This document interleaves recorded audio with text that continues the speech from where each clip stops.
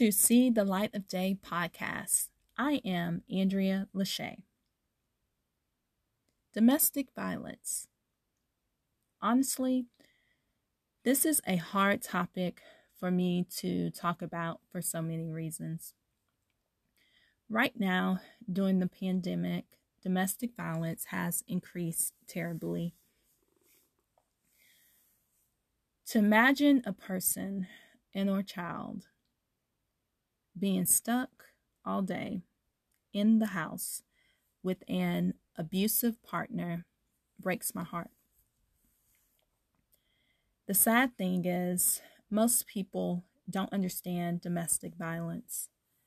Many think it's the woman's fault because she decides to stay. Unfortunately, it's more difficult than that.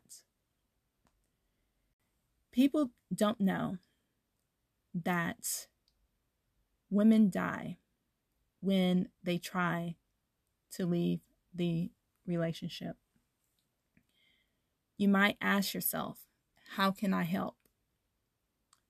First, you can give money to the women's shelter in your community. Secondly, you could volunteer at a women's shelter in your community. And thirdly, you can educate yourself about domestic violence, so you will know what to do if someone you know is in that situation. One key thing is never tell a person to leave an abusive relationship.